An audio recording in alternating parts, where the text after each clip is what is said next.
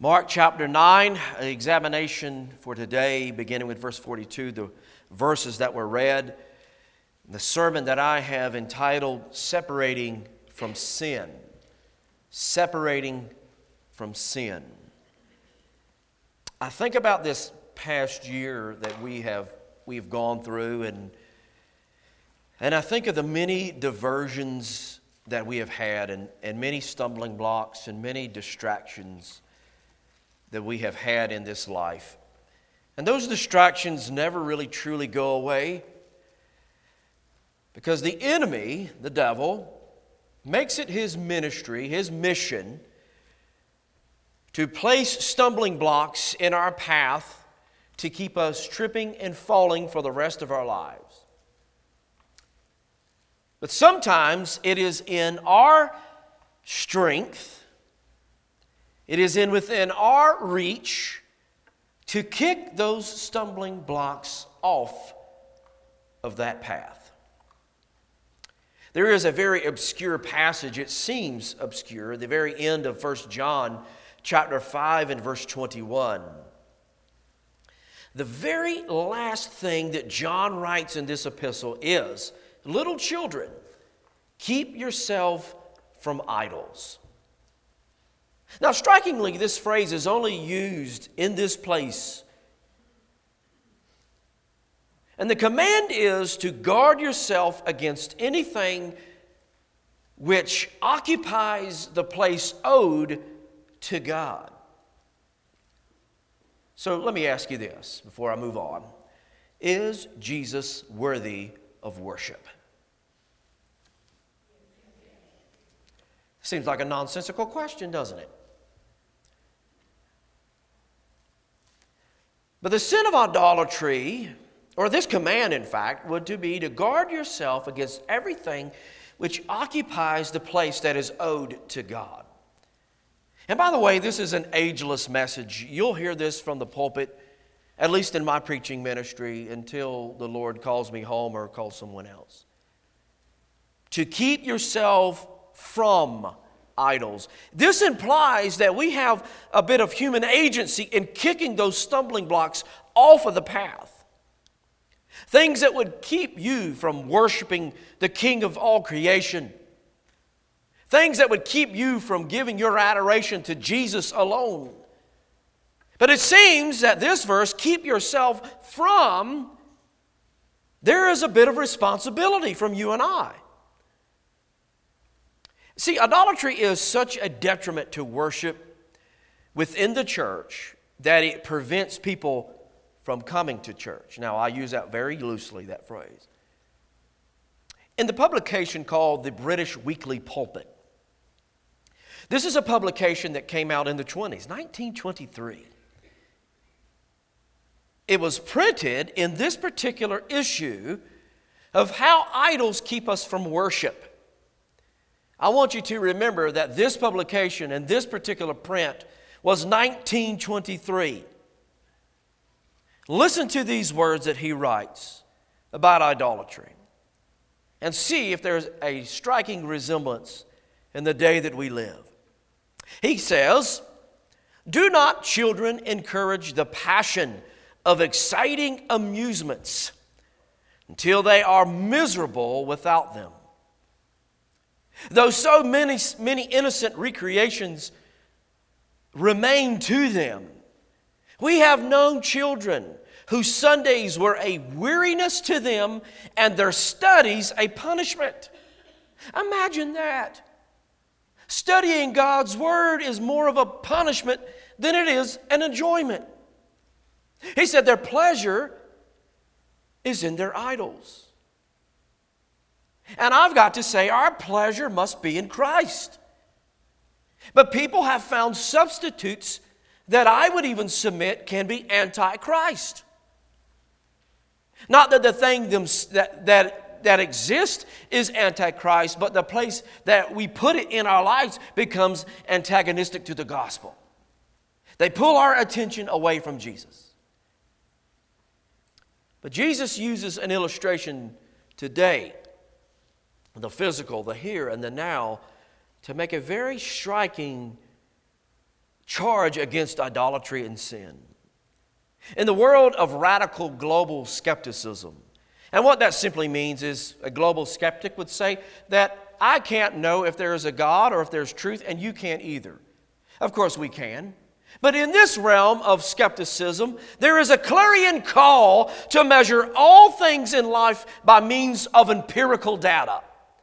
Meaning that they do not factor in faith or supernatural at all, but all information that leads to certainty for them is found in the exterior world and the things, the data that invades our senses, the things that we can smell, the things that we can touch, see, and taste.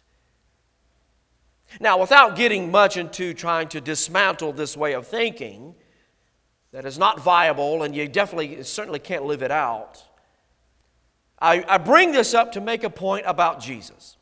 Because Jesus selects the senses to make a very valid and hard-hitting point against idolatry and sin.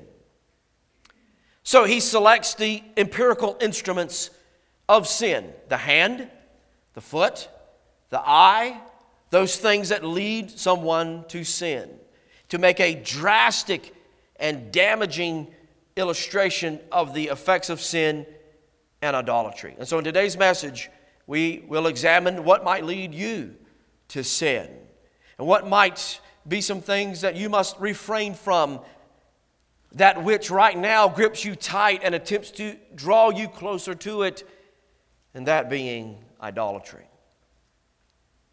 So if you remember last week, Jesus is approached by the Apostle John. And John is confronting Jesus about a person that has been casting out demons or devils in the name of Jesus. It's this fellow over here, Jesus. I just want to let you know about him. We did our due diligence. We have rebuked him because he hasn't been following with us. I just want to let you know our noble act for today, Jesus, is we rebuked him. He's not to cast out demons in your name. Now, Jesus says this in verse 39, "Do not stop him, for no one who does a mighty work in my name will be able soon afterwards to speak evil of me." Watch him. If he doesn't diverge from that truth, then he is of me. If he doesn't speak ill or harmful of me or speak ill against my name, he is doing a work in my name. For the one who is not against us is for us. And so we underscored this great truth and reminder that there are many times in ministry where I almost believe, we must cross denominational lines. And other times when we must not cease to cross that ecumenical threshold, this all religions in one place at one time. Sound teaching on salvation and rightful worship of Jesus is the superlative, the determining factor.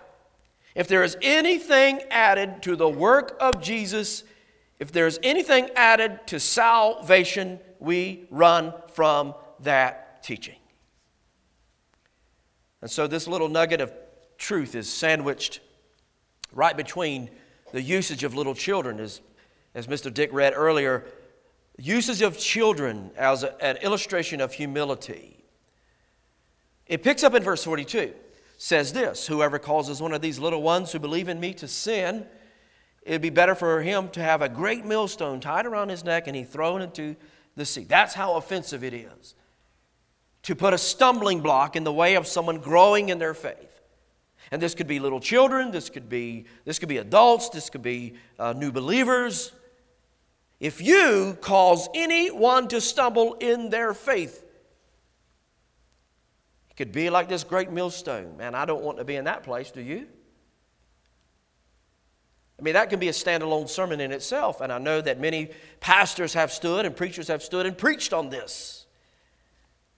And these are little ones, I mean, again, they could be children, they could be new believers, they are ones who are weak, who might be weak in their faith or immature in their faith. More so for anyone that would say or do anything to hinder one from believing or become mature in their faith, judgment is coming.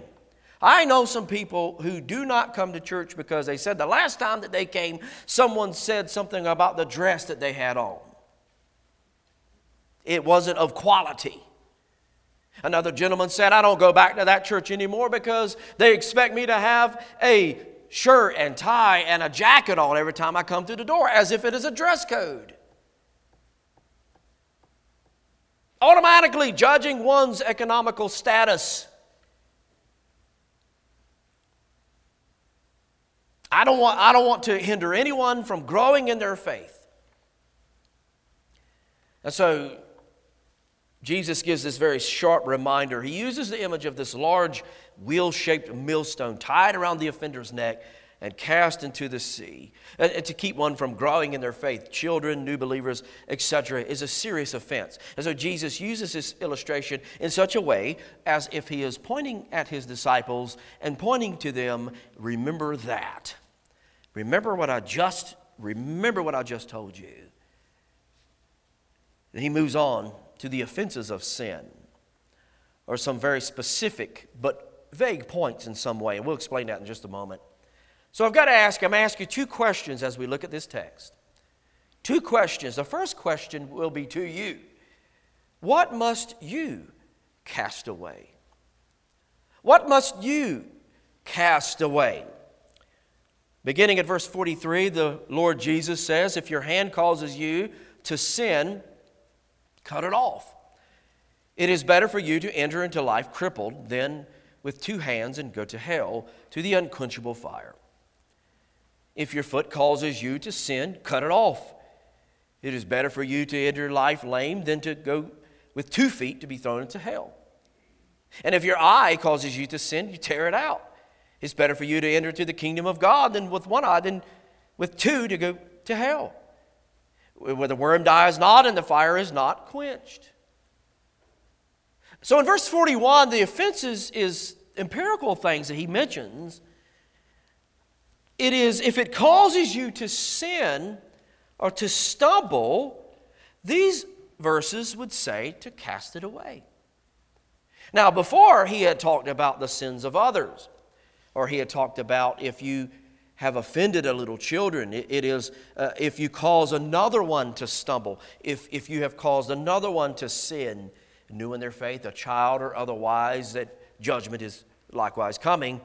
And in these particular verses, from what I read on, from verse 42 on through, it is those individual sins, those things that you and I deal with, the things that we might have in our life that are enabling us to keep on living in sin and idolatry. And so the question is, what must you cast away?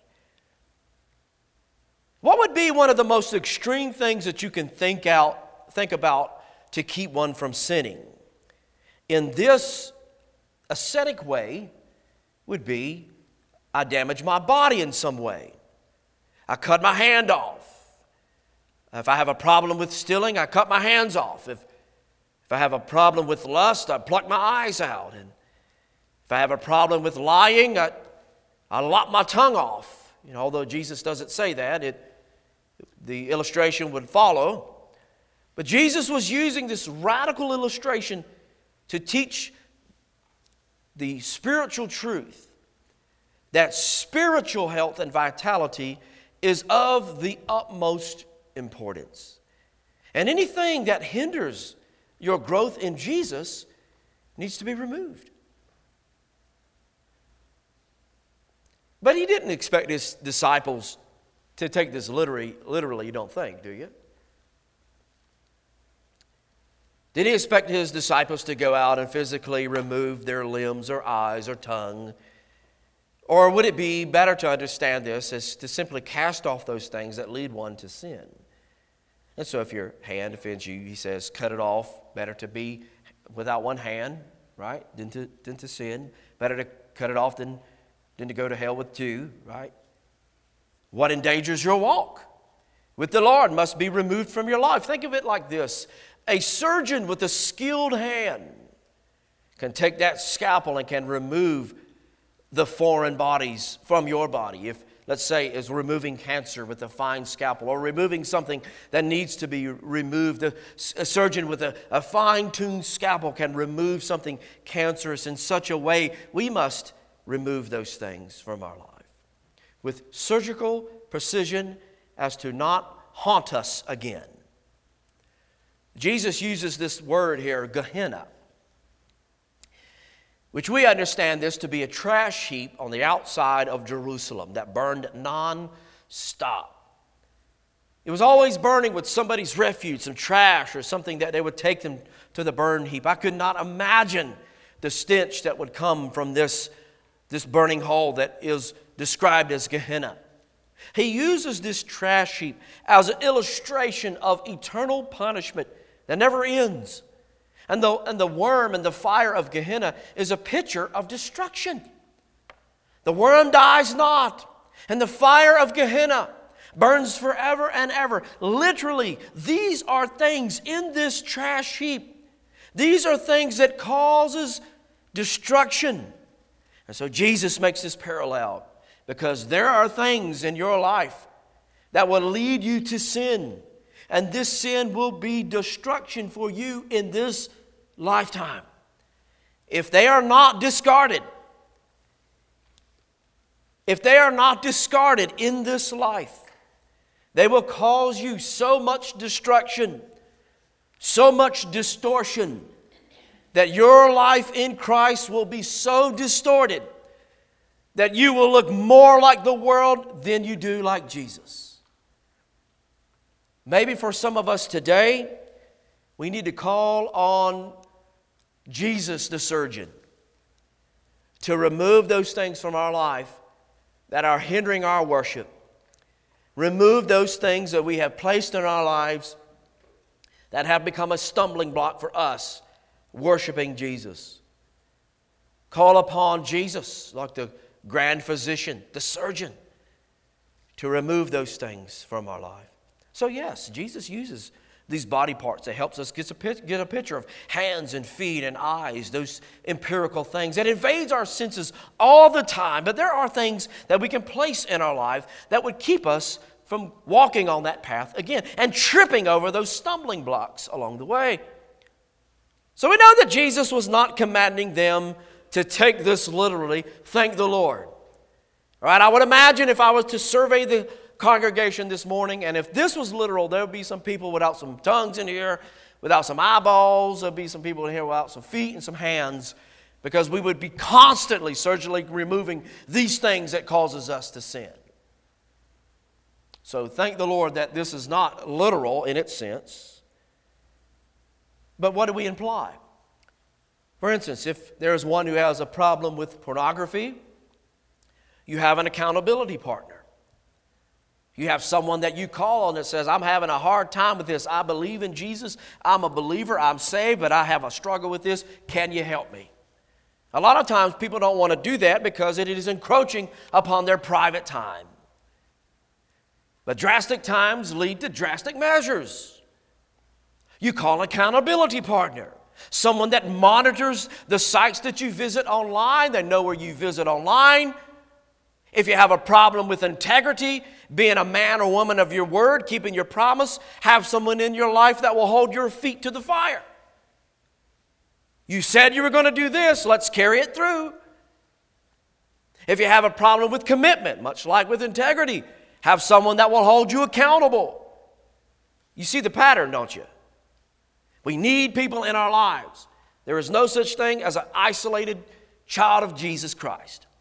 There's no such thing, even though there might be, there's no such thing as a person growing in their faith in isolation from others. We need folks to hold us accountable under the authority of God's Word. In church history, there is a well-known recording of one by the name of Origen. Origen of Alexander. He lived from 184 to 253 A.D. And Origen, you would spell it O-R-G-E-N, for those who might want to research Origen of Alexander. He's more well known for a a rendition of the Scriptures, but he's also known for something in church history that is called Origen's rash act.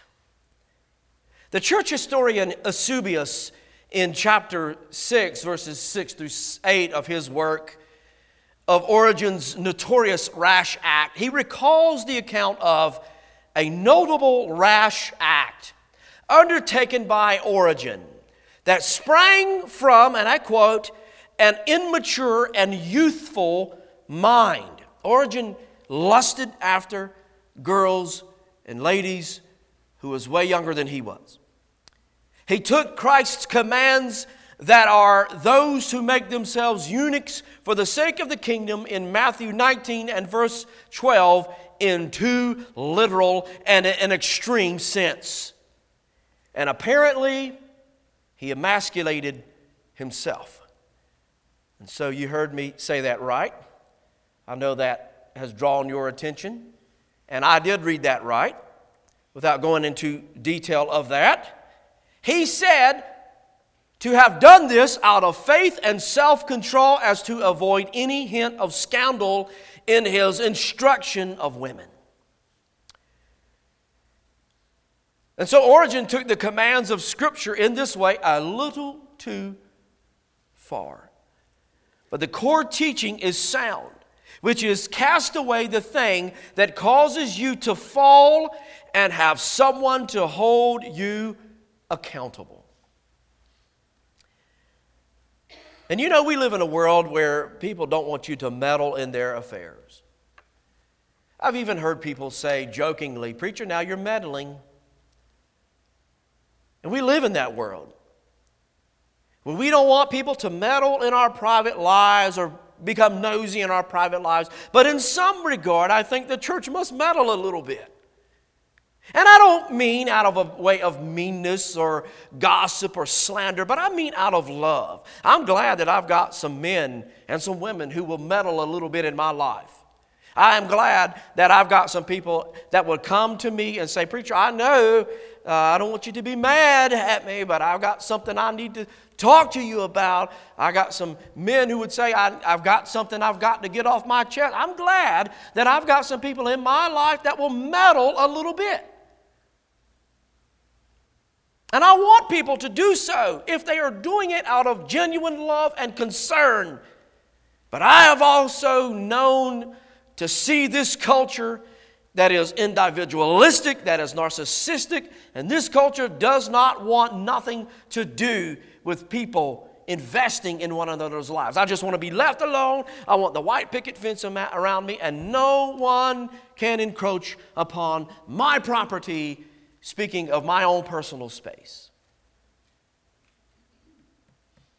But we must cast away today to ensure that the worm that dies not and the fire that is unquenchable, those things that are illustrated as destruction, that our life is not bent for destruction. I can't tell you how many times when you see a husband and wife divorce, how many people that affects, or something of infidelity, I should say, in the family.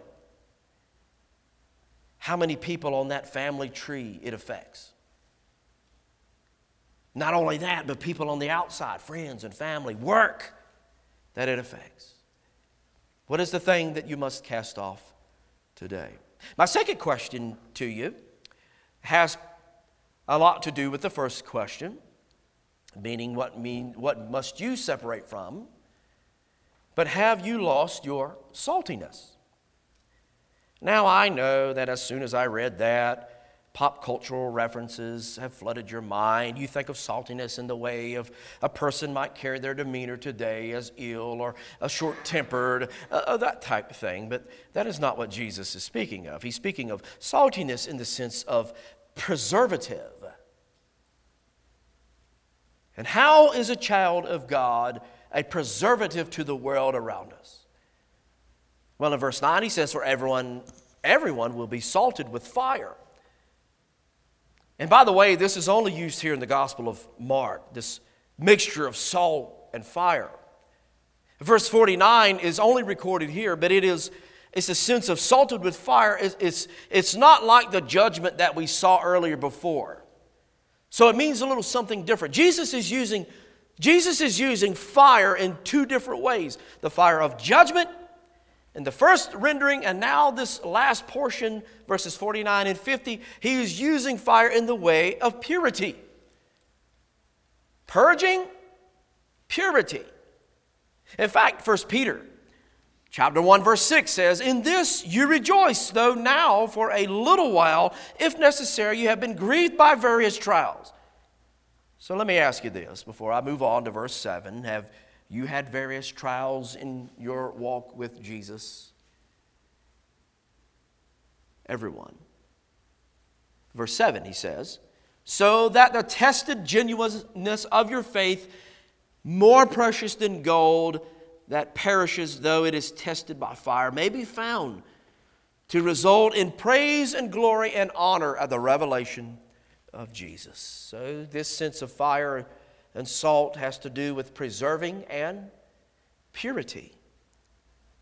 There's a goal here, to be preserved and to be purified. Verse 50, salt is good, but if it's lost its saltiness, how will you make it salty again? How will you gain that influence? How will you gain that thing that makes you a preservative to the world? Maybe the church has lost its preservative factor because we have failed in proclaiming the good news. The world is falling and crumbling around us, and yet sometimes we think we have no responsibility, if you will, to preach the gospel to the world, and thus our influence is null and void. The Lord Jesus focuses on this element of salt. It's good, he says. It's a good seasoning, that is, unless you have high blood pressure like me, and then you got to watch your salt intake. But he's not talking about seasoning on food or the overusage of salt on your food as a seasoning. In these days, it was used to preserve, and this isn't anything new. You've heard this if you follow any type of history of the world. You know that this was used as preservative to keep the food edible and to keep it a little longer. It was not so much used for taste as it was to preserve and to keep. For instance, the Christ follower are to be to the world something that is good and something that preserves. So what would be some things that the church must be engaged in the world? We need to be a voice piece for those who can't speak for themselves. We are a voice piece for those who are the life in the womb. We are a voice piece for those who are elderly. We are a voice piece for those who are burdened by whatever reason it might be. We are a voice to the world in some regard that is good, and in some way, we are preservatives to the sanctity of human life. We believe that everyone is created in the image and likeness of God and has dignity, and they have a right to live. But we have lost our preservative factors in this. And the life of a devoted Christ follower must be to the world a source of an example of rightful worship and spiritual vitality. Saltiness in this sense would be you and I pointing people towards Jesus. And in some way, many ways, this saltiness comes through standing against the evils in the world, standing for true justice, and not this cheap imitation of Western social justice that has overswept our country, cheap imitation of God's ultimate justice. But it is when Christ followers fail to be salt to the world is when we begin to see the plight of society. When Christians have lost their influence in culture is when we begin to see society nosedive. It is when we lose influence in the world that we have lost our saltiness and our ability to preserve or our ability to speak in the public square. But on the flip side, sometimes people are more salty than what they realize. Meaning, instead of standing for truth of the gospel, we substitute it for standing on political parties. or superimposing our own version of the gospel that purports something that is counter to the gospel. I remember hearing a preacher tell me that if I didn't vote, I was in sin and going to hell.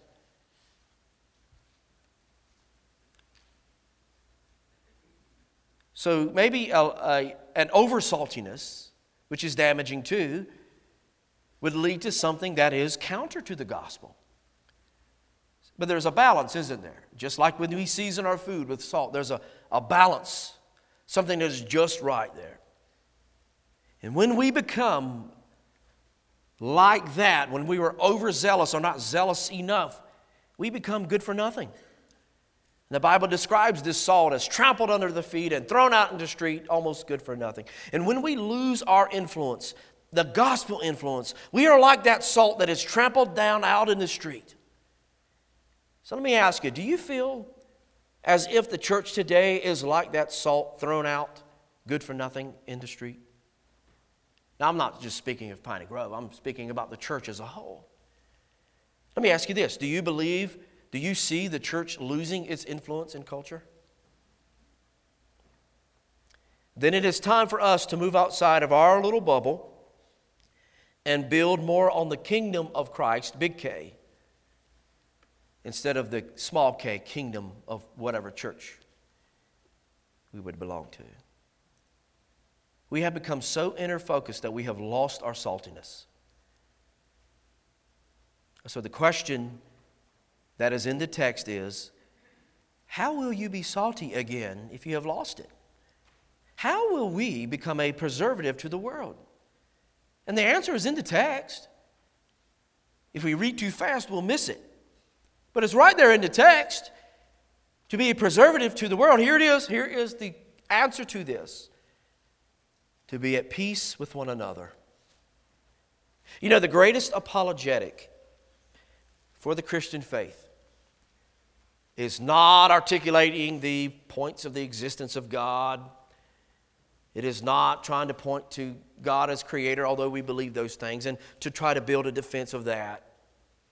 The greatest apologetic for the church today, the greatest apologetic is not a defense of the Bible or the existence of God, but is to show the world that our genuine faith has led us to genuinely love one another. That is our greatest defense, our greatest pointing to, if you will, our greatest examination of the Christian faith, our greatest apologetic defending of our Christian faith is to show our genuine love to one another. John 13:35, very familiar verse, says, "And by this all people will know that you are my disciples if you have love for one another." It doesn't say, by this all people will know that you are my disciples if you can articulate the 5 premises for the existence of God. It will not say, by this you know all people will know that you are my disciples if you can lay some groundwork for the validity of the Word of God.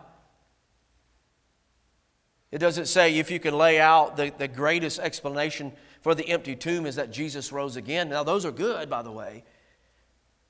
By this people will know that you are mine if you love one another.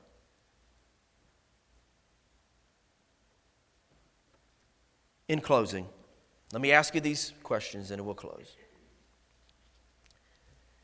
What must you cast away?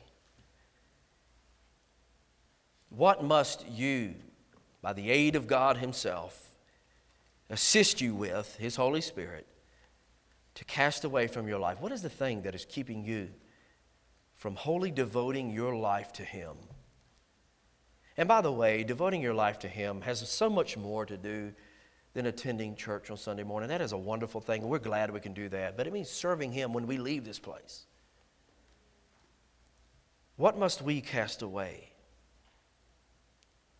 And then, have you lost your saltiness?